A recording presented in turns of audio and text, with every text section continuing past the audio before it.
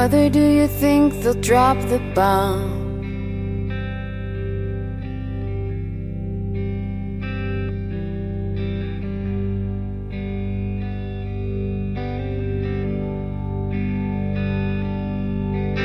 Mother, do you think they'll like this song?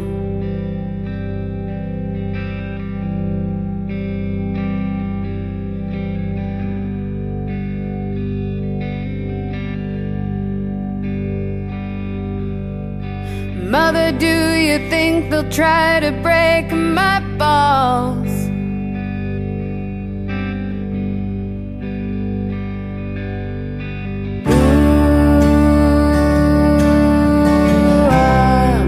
Should I build a wall?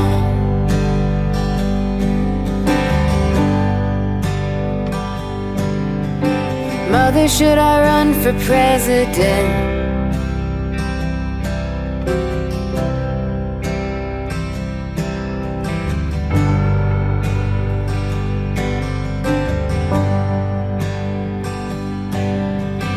Mother, should I trust the government?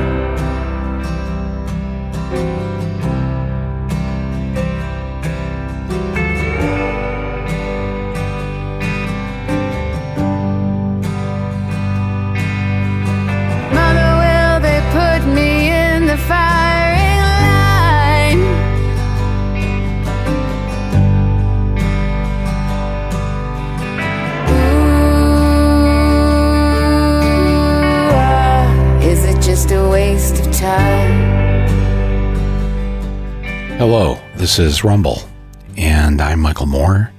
Welcome everyone on this Mother's Day. I decided to do a Mother's Day podcast. There are many people today who are not able to see their mothers, cannot and should not go and visit them to avoid putting them in any sort of danger during this pandemic. So I know that's difficult for a lot of people. It's difficult for our older citizens. It's difficult for young people to not be able to see their parents and grandparents right now, and especially on a day like this. I know what this means, and so perhaps some people might be feeling a little melancholy on this day, a day in which people should not feel melancholy, with the exception of those of us who lost our mothers. Our mothers are no longer alive. Some of us lost our mothers at a very early age. That was not my case, but I know that must be especially difficult to lose your mother when you're a child or a young adult. And, you like to have your mom around for all sorts of reasons. And it's sad when that no longer is the case. So I woke up this morning thinking about my mother and what I would say to her today if she were alive. If I had to drive by slowly and shout it out the window or roll around on the front lawn and entertain her. But as I thought about it, I thought about what she meant to me. And what would I do if I were to have her here in the studio? Sitting here now in day 62 of my self-imposed isolation in this apartment that I have here when I'm in New York. And I decided to stay here at the beginning of this. I had just built my podcast studio a couple of months prior to that, and I thought, well, at least I can, I'll have something to do in this little room inside this apartment in this city that my mother loved.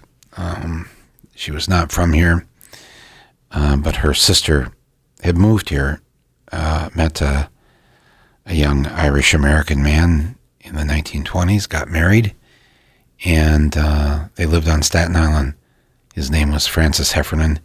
He was a lawyer, and he worked for Franklin Roosevelt and the whole ensemble of people when Roosevelt was governor here in New York. And he was asked to run for the state assembly as a Democrat from Staten Island, which is in the later years is not necessarily a place known for a lot of Democrats, but just elected a Democrat in 2018 to the United States Congress for the first time in a very long time. And so he was my Uncle Frank, and my mom brought us here every other summer or so to stay on Staten Island for a month. You've probably heard me talk a little bit about that, how we used to brag to people back in Flint that we summered on Staten Island. But it was great, and my mother was in love with this city, and I think that carried on to us because we came here at a very early age, and it was not Flint, and it was really like being in Oz. And I think my sisters and I were always very grateful. I have two sisters. I'm the oldest, and then I have a sister who is almost 12 months younger than me, but not quite. So that makes us Irish twins. And then we both have a younger sister, and she is 3 years younger than me. Both of my sisters live in California, one in the southern portion and one in the northern portion. And we were very close growing up, and I think if they were here, they would agree that we were very lucky to have the parents that we had, and very lucky to have the mother that we have. And on this day, I think in these last 18 years since she's been gone, she died in 2002 at the age of, I believe, 81 or 82. We think of her often. I think of her often, and I have this sense that even though she's gone, she's not. And it's a bit of a cliche, I guess, that they live on in us, but it's true. Especially if we took the good things from them and integrated that into our lives, then yes. Notice I said the good things. All of us have made the decisions along the way in our adult lives to take that which was good, and those parts that were of the old era of another time, we left them there where they belonged. But I was thinking about this today, and I was thinking about what a lot of you, what everybody's going through.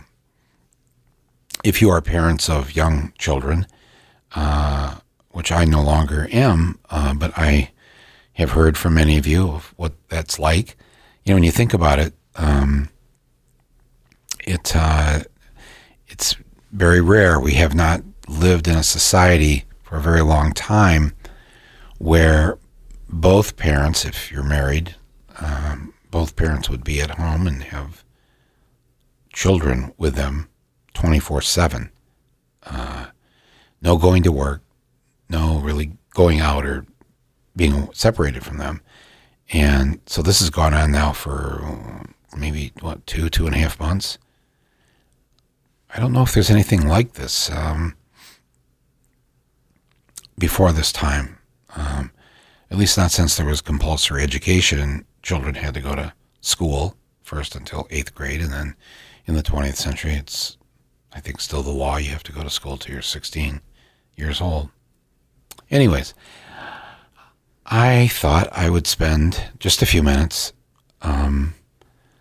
thanking my mother for some of those things that I received from her, and things for which I'm still grateful for to this day.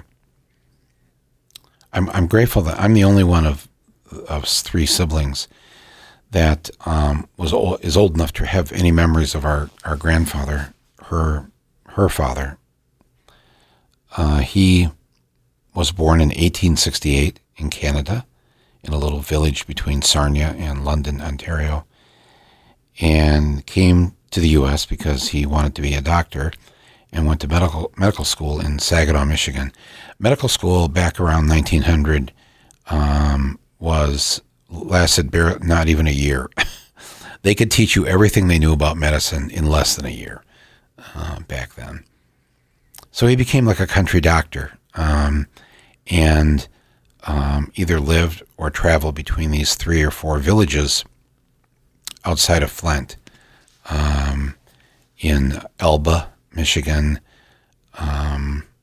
Hadley, Michigan, Davison, Michigan, and we heard these stories growing up of how our grandfather, who was the country doctor, was very much involved in the pandemic, the flu, the great influenza is what it was called, 1918, that went on into 1919 and 1920.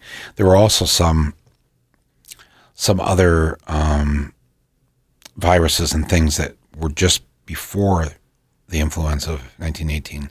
Actually, from around 1915 till 1918, there were a number of things that were things like diphtheria and others that were killing a lot of babies mostly. And my grandparents lost both a baby boy and a baby girl in the couple of years leading up to when my mom was born.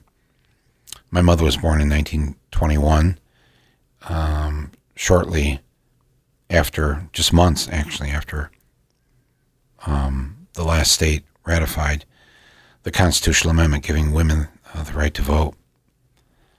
And so my grandfather, her father, passed away when I was almost 3.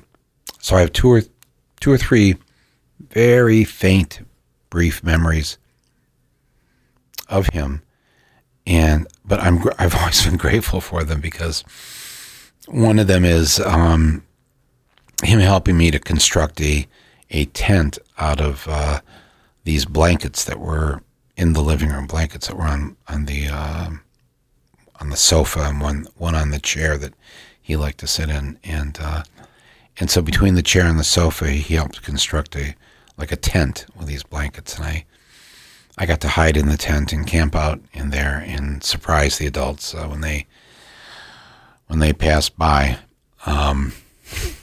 Yes, I know what you're thinking. Early training, right?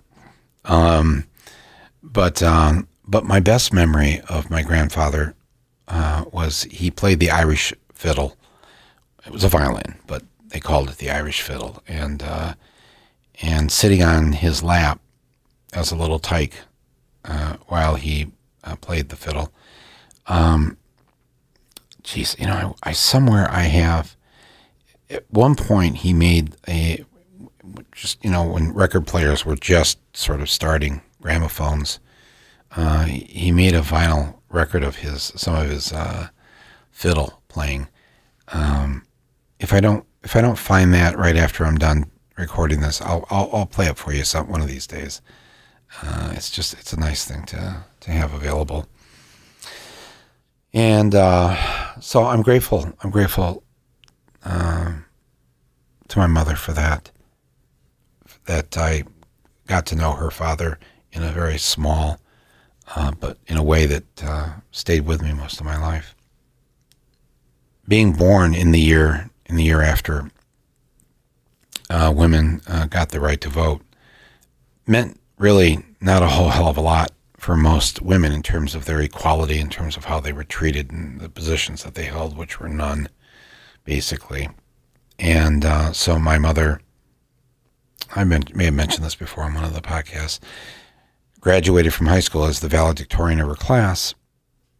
It's a very smart person. And never could really get a job doing anything other than typing and clerking. There was a community college in Flint called Flint Junior College. And she went there for a couple of years to, again, learn more typing and clerking and office, type work. for women to do. And, you know, it was, if you knew her, it was clear, and it was clear growing up, and certainly clear later on as adults, how much she had going on in her head, in her awareness, in her, and how it went unused in that sense that she couldn't, because of the way our society was structured, she couldn't do anything with that.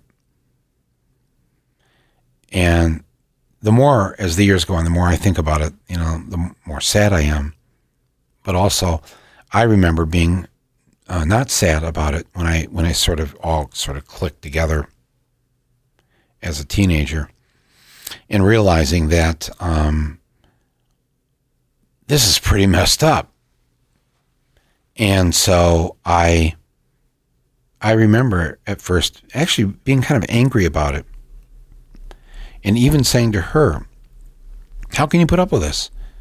Why?" You know, and of course, you know, women of that age and that era, and well, you know, it's the way it was, and did the best I could do. As I got older, the anger turned to, well, obviously just having empathy for her situation, but also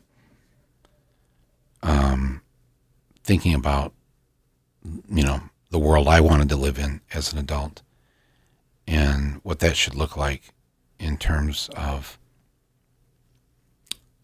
what women, how they're to be treated and what they're able to do, which very early on, it was, you know, to me, it was, I remember actually, I started a newspaper in fourth grade called the St. John Eagle. It was a Catholic school, and the eagle was the mascot of the school, St. John's School, St. John Eagle. And I wanted to start my own newspaper. The school didn't have one, and so in fourth grade, I started this paper, and I remember somewhere around the third issue, I'd written something to the effect of, "Why can't the nuns be priests? And why don't the priests just go dig the graves out at the cemetery, at the Catholic cemetery?" That was my big modest proposal in fourth grade. Let the nuns be priests and send the priests out to the seminary to dig graves. That was the end of that newspaper. That was shut down, and I started it up again in sixth grade, and it was shut down again. And I started it in eighth grade, and it was shut down then. In eighth grade, I asked if I could write the Christmas pageant play for our class, and they said yes. And then the priest saw the script, and that was the end of the play. You see a pattern developing here, I'm certain. But this is, well, my mom always stood behind me. I never got in any trouble. She was never mad that the paper got shut down. She was mad maybe that the paper did get shut down. She wasn't mad at me. I didn't do anything wrong. You know, freedom of expression, freedom of speech, freedom of the press. So there was always that sort of, I didn't have to take a lot of crap that maybe other kids would have had to take. My mom was not a liberal in that sense, though. She was a proud Republican, a conservative. Her father, my grandfather, was a leading Republican in the area. But remember, at that time, this is the early 1900s. They're still coming off the wave of being the true party of Lincoln in the 1800s. And I'm grateful, though, to my mom for teaching me the importance of conservative values. Not the way we know conservative these days, but the kind of values that said that, you know, to them, to her and her family, conservative men, you have a responsibility to conserve the earth. This is the gift that God gave us, and we're to be good stewards of this gift, and we're to conserve the planet in the sense that the animals and the trees and the plants and what we grow for food, and all of that is intertwined and dependent on each other. That was a conservative value back then. Conservation. I mean, that's right. That's the root word, conserve. Conserve also meant don't spend money you don't have. Conserve your money.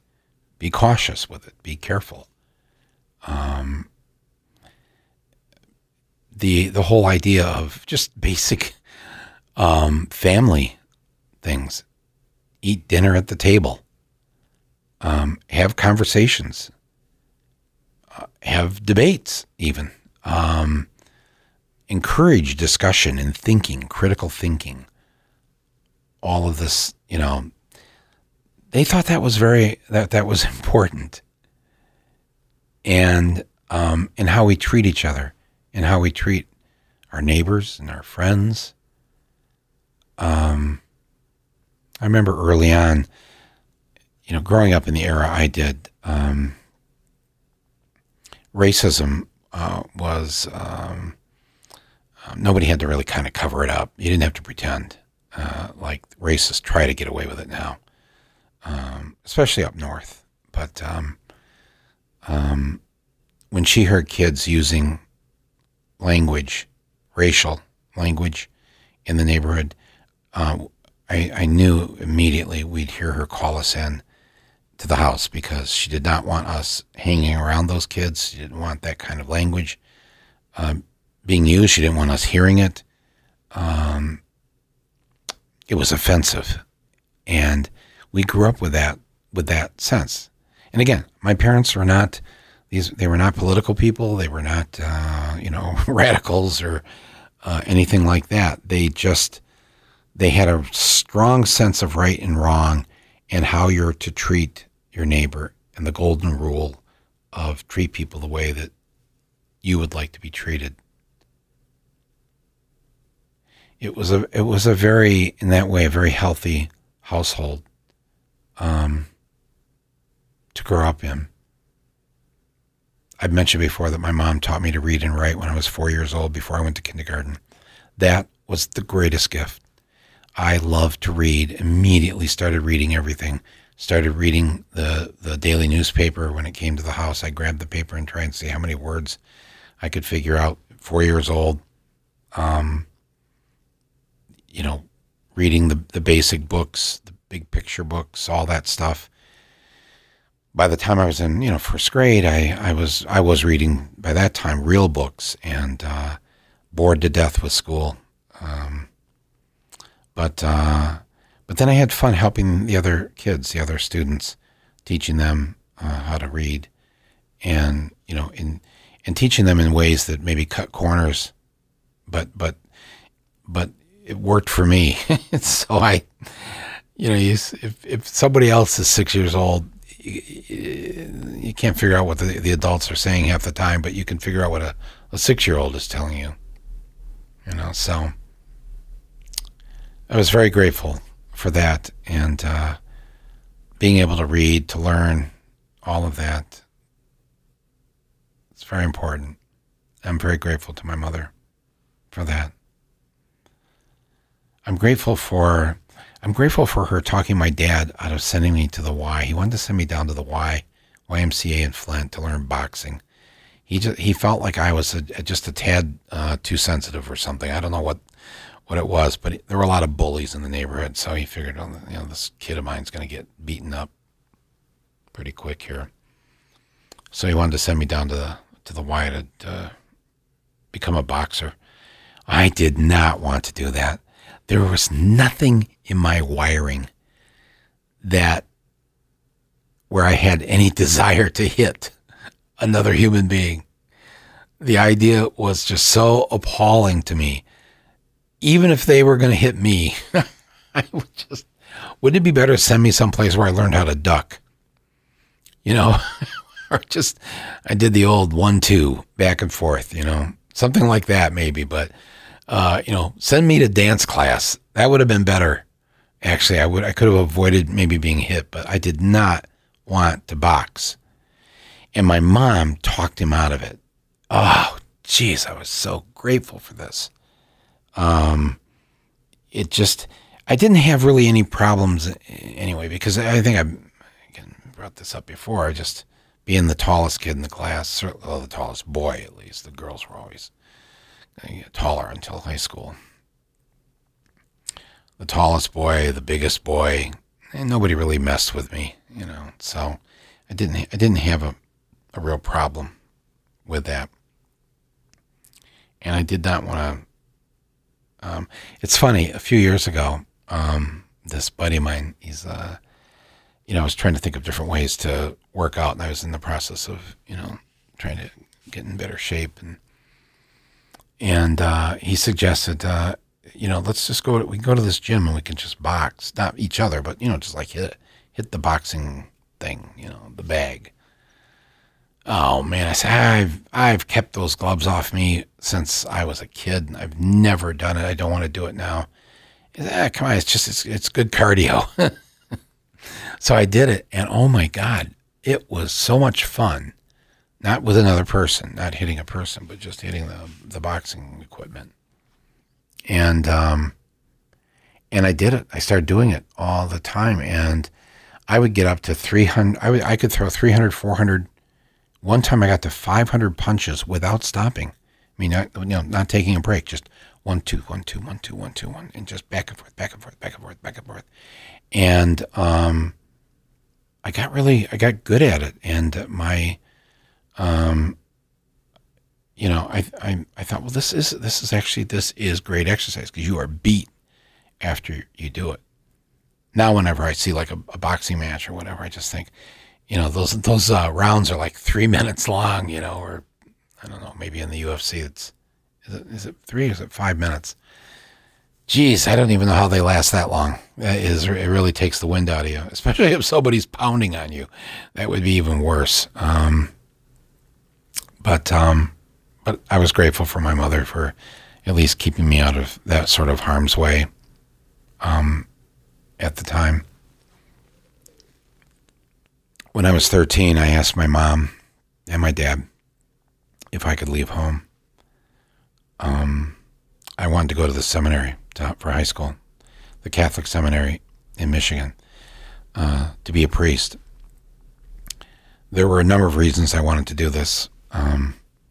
Looking back now, to be honest, I think primarily it was because the Vietnam War was going on, and I was not going to go and kill Vietnamese. That was just a decision. I didn't have to take any time trying to think about it or make up my mind.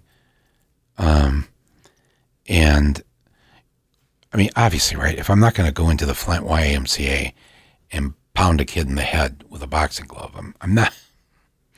I'm also not going to go to Vietnam and kill people. It's just not wired for it. So if you were in the seminary, that would be an exemption. I also had a plan B at that time too. I remember the rule was at that time that if you were the last male in your family tree with your name, so like if my grandparents on my dad's side, so that's the Moore name, they had 7 children.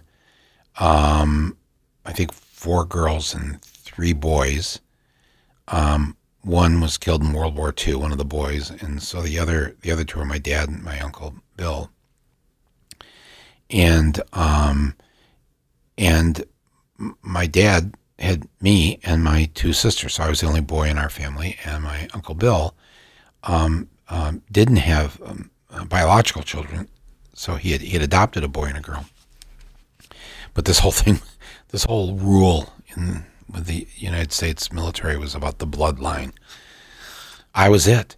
I was the last. If I died in Vietnam, I would be the last Moore with that name. Because obviously I hadn't had any kids at that point. So that was my other plan, to get out that way. But I was very inspired by these 2 Catholic priests. They were called the Berrigan brothers, Philip and Daniel Berrigan. And they were very much into not just basic social justice. They were hardcore anti-war activists.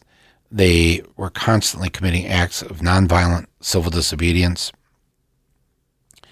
In Catonsville, Maryland, they went into the draft office where all the draft records were, the people that were being drafted to be sent to Vietnam.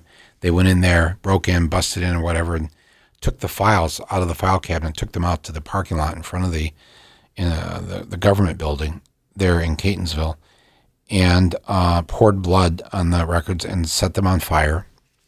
And they were arrested. They went to jail for this. They were doing lots of things like that. And I was so like, wow, these are Catholic priests. That is what I'd like to do.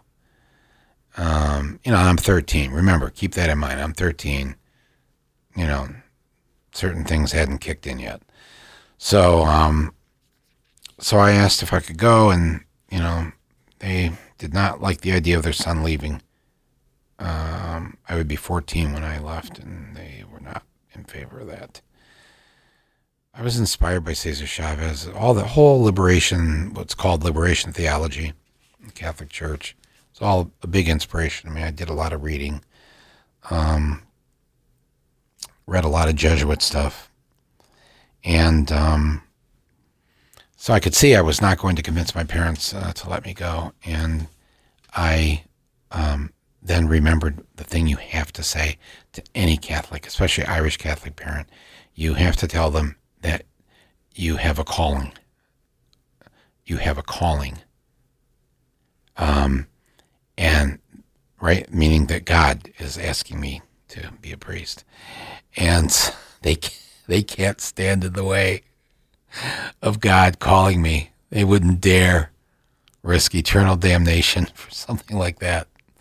So I just said, I'm sorry, I think I have a calling here. And right away they just, oh man, I can see the looks on their faces. Damn you, God. No, they would never say anything like that. Oh my God, they went to Mass every day of their lives. Every day of their lives they went to Mass. Anyways, I got to go. I had to go, and I had to be interviewed by the head bishop type person at the seminary, and then I had the local priest. I had to talk to him and get his approval and all that, and I got approval, and I got to go. I got to leave home at age 14. My God, there were so many good things about that. If you're 14 and you're listening to me right now, you know exactly what I'm talking about. It was just... I had so much time to read and think. I could play sports. I just had some freedom, even though being in the seminary is also being in a very strict environment. But I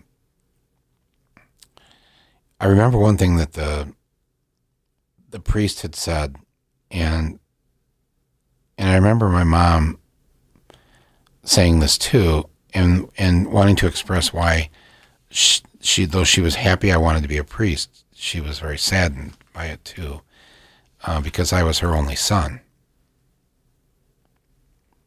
And I think it was the priest who said to her, either it was that time or later, I can't remember now, because I think it was the priest. I think it was the priest that came right after, because sadly he eventually committed suicide, and but he was a good soul, and it helped my parents and many people in the parish. And he had said, Jesus was an only son, and I guess that meant something. It means something to parents, whether you're the only daughter or the only son, if you're the only of that, or if you're the only child, right? And it sort of stuck with me. It stuck with my mom. And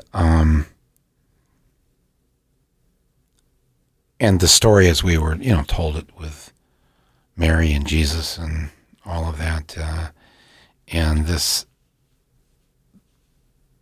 what she wanted to convey to me in terms of, not that I was any more special to her than her daughters, although my sisters would probably claim that there was a certain special something granted here to the eldest and the only boy, the only son, but they also know that my mom wanted to make damn sure that they didn't have the restrictions on them as women that she had on herself.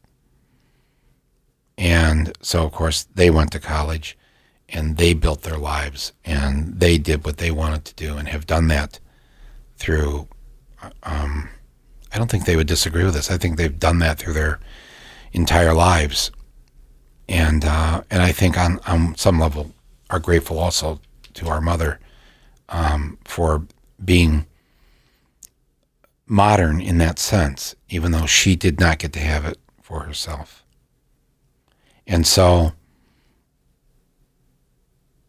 I don't know, it just made me think about this,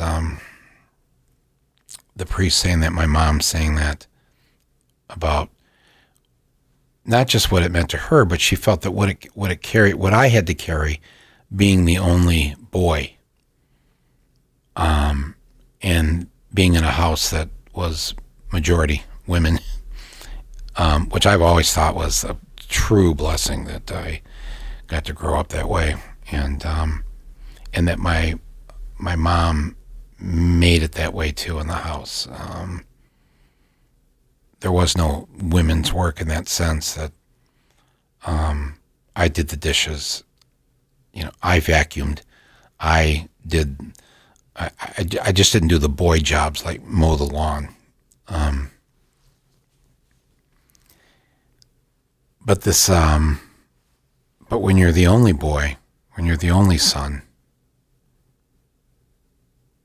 and eventually, I think when my parents had to think about that, what if their only son got drafted?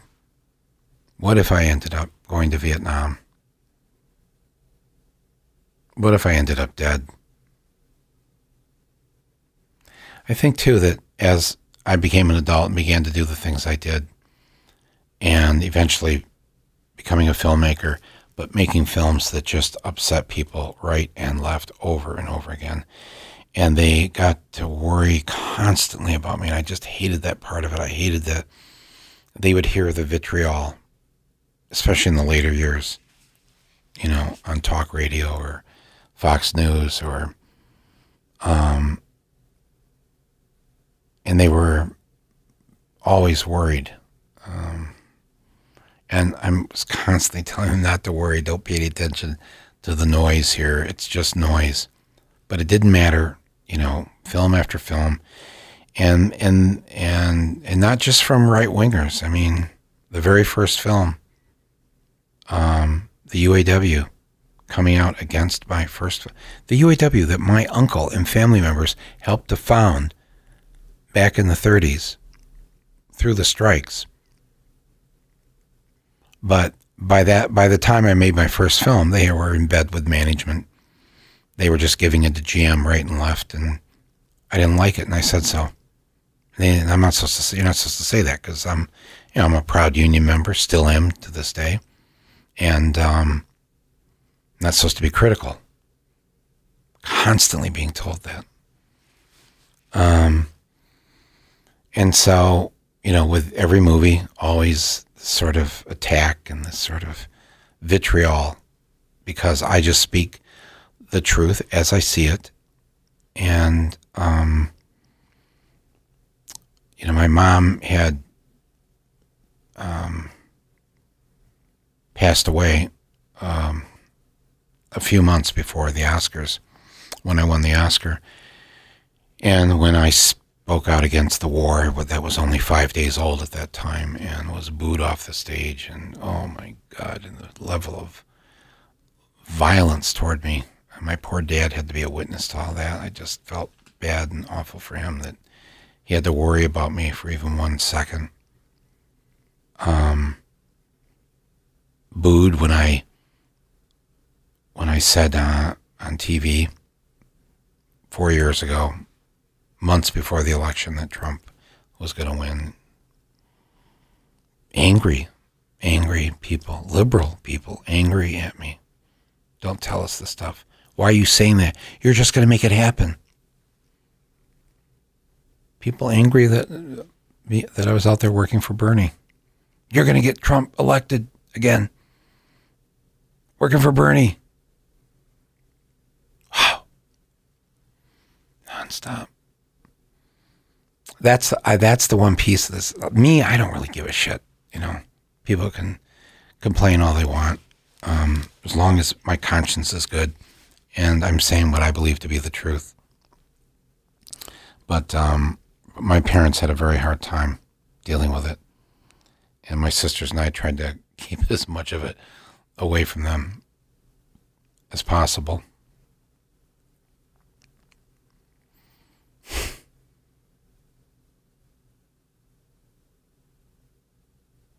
I remember I was trying to finish Roger and Me, my first film.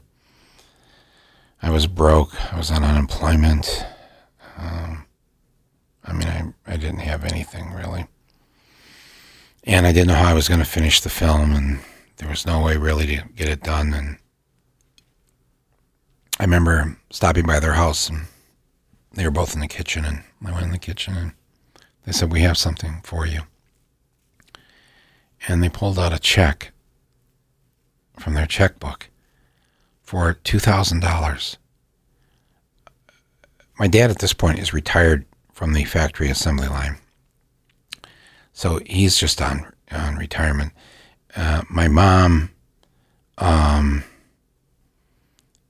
is a year away from retirement and working again as a clerk in the township office. They did not have any money.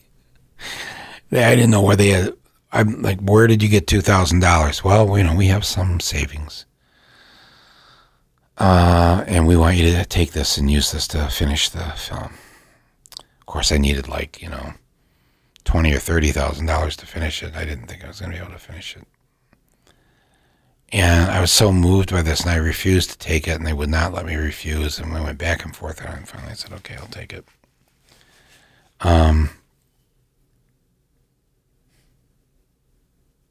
Over the years, I've met a lot of filmmakers who went to good schools and came from families that had money, and, their parents helped them, which is always a wonderful thing, and helped them with more than $2,000. But for that $2,000 to them was like giving me $200,000. And I'd never taken any money from them as an adult. I never had. I probably stayed at home too long by the time I moved out. Back then, millennials, we left home sometimes on our 18th birthday. I stayed a little bit longer, but I never. I took care of myself. I got my own jobs and my own work, and I did that. It was fine. I didn't need their money, but this was very, very moving, and it did help me a great deal when I had nothing. My mom got to live to see most of my, at least half of my career there with my first films. She got to see Bowling for Columbine. She got to watch, this was back when they carried the Cannes Film Festival on one of the cable channels, and she and my dad got to watch the ceremony where we won an award for Bowling for Columbine at the Cannes Film Festival. And she died about 6 weeks after that. But I was always happy that she was so thrilled with this, especially, I gave my acceptance speech in French, or some would call it French. But it was all good, my friends. And when this day comes along every year now, it's a little bittersweet. But I thought today a good way to acknowledge it would be to embrace it, to tell you, to share with you some of these things about my mother. God, I wish this was some kind of massive Zoom we could do today where you would all be here, even if not just visually, just audio-wise, like if there were 100 speakers in this room and you each had your own speaker, and you could tell me a few minutes about your mother. Yeah, that'd be so cool.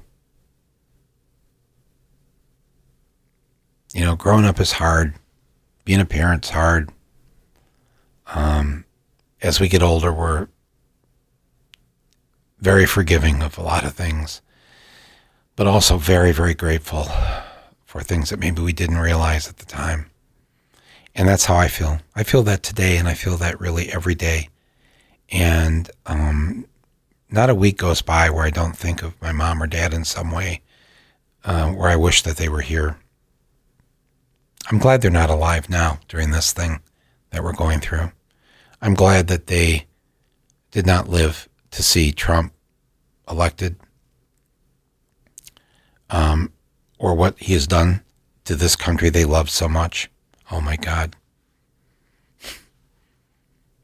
If this would have been their final years, they would go out of this life thinking that this is what got left behind. Wow. Many of you have probably had that situation happen to you, right? They left this world probably just in sheer, utter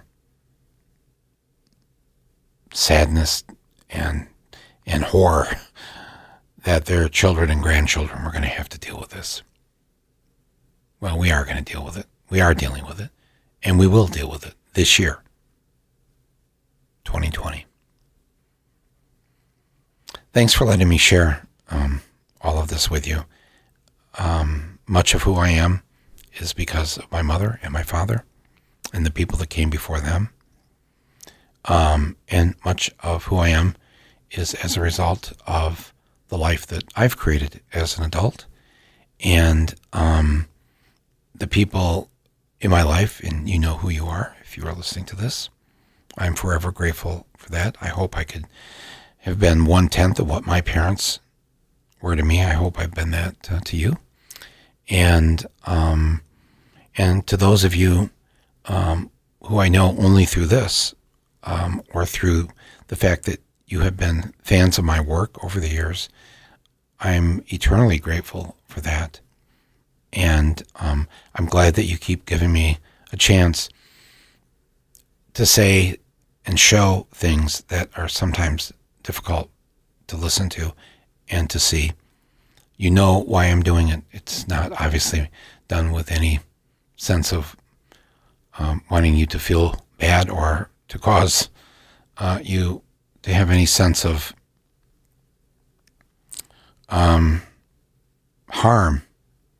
I'm trying to undo the harm, and I'm doing the best I can with it. So far, so good. That's my assessment of it, and I have a robust conscience that I answer to on a daily basis. That's a good thing, and that's a thing I was given to from my mom and my dad. Happy Mother's Day, Mom. Thank you for everything. Thank all of you, and thank you to your mothers for helping to make you who you are. We're all in this together. You know that. And we'll come out of this together too. And I really do believe we will create something different. We will not go back to the old normal. We will have the new normal, and it will be better. And we already know the ways that it needs to be better, and we're going to make that happen. Enjoy the day wherever you are. And on tomorrow's podcast, my guest will be Dr. Ezekiel Emanuel. You've probably seen him on television. He was the head of the bioethics department at the National Institute of Health for almost 14 years. And he has been one of the leading voices of truth about what we're really going through. And he will be my guest tomorrow. And we are going to get into some things, and some things are going to be said that you haven't heard, and you're going to hear them tomorrow. So please tune in to that next episode, which I believe will be episode 78. This is episode 77. And later in the week, I believe we will have the great Roger Waters from Pink Floyd. So we have an interesting week ahead of us. If you haven't seen Planet of the Humans, go to my YouTube channel. It's free This is our latest film. It has caused a bit of a ruckus. I'm happy for that. Watch the movie. Everything that we want to say about what we need to do to save this planet is in that film. Actually, I would say not everything, because we believe in a 90-minute movie. This probably could have been a 3-hour movie. So Jeff, who directed it, and Ozzy, his producer, I think are planning to do the next film, and maybe even the one after that, because this is a big issue and there's a lot to be dealt with here. So, but if you haven't seen it, please see it. We hit the 7 million mark yesterday. So that was 7 million views on YouTube. I don't think I've had anything like that before on YouTube. So thanks to all who've watched it. And we'll also talk about the film too this week. Be sure to check out my Facebook and my Instagram and Twitter. I'm posting a lot of things today and over the next few days about the movie that I think you'll be interested in reading. I hope you do. That's it for today.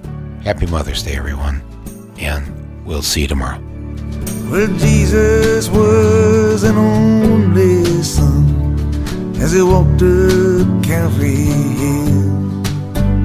His mother Mary walking beside him in the path where his blood spilled.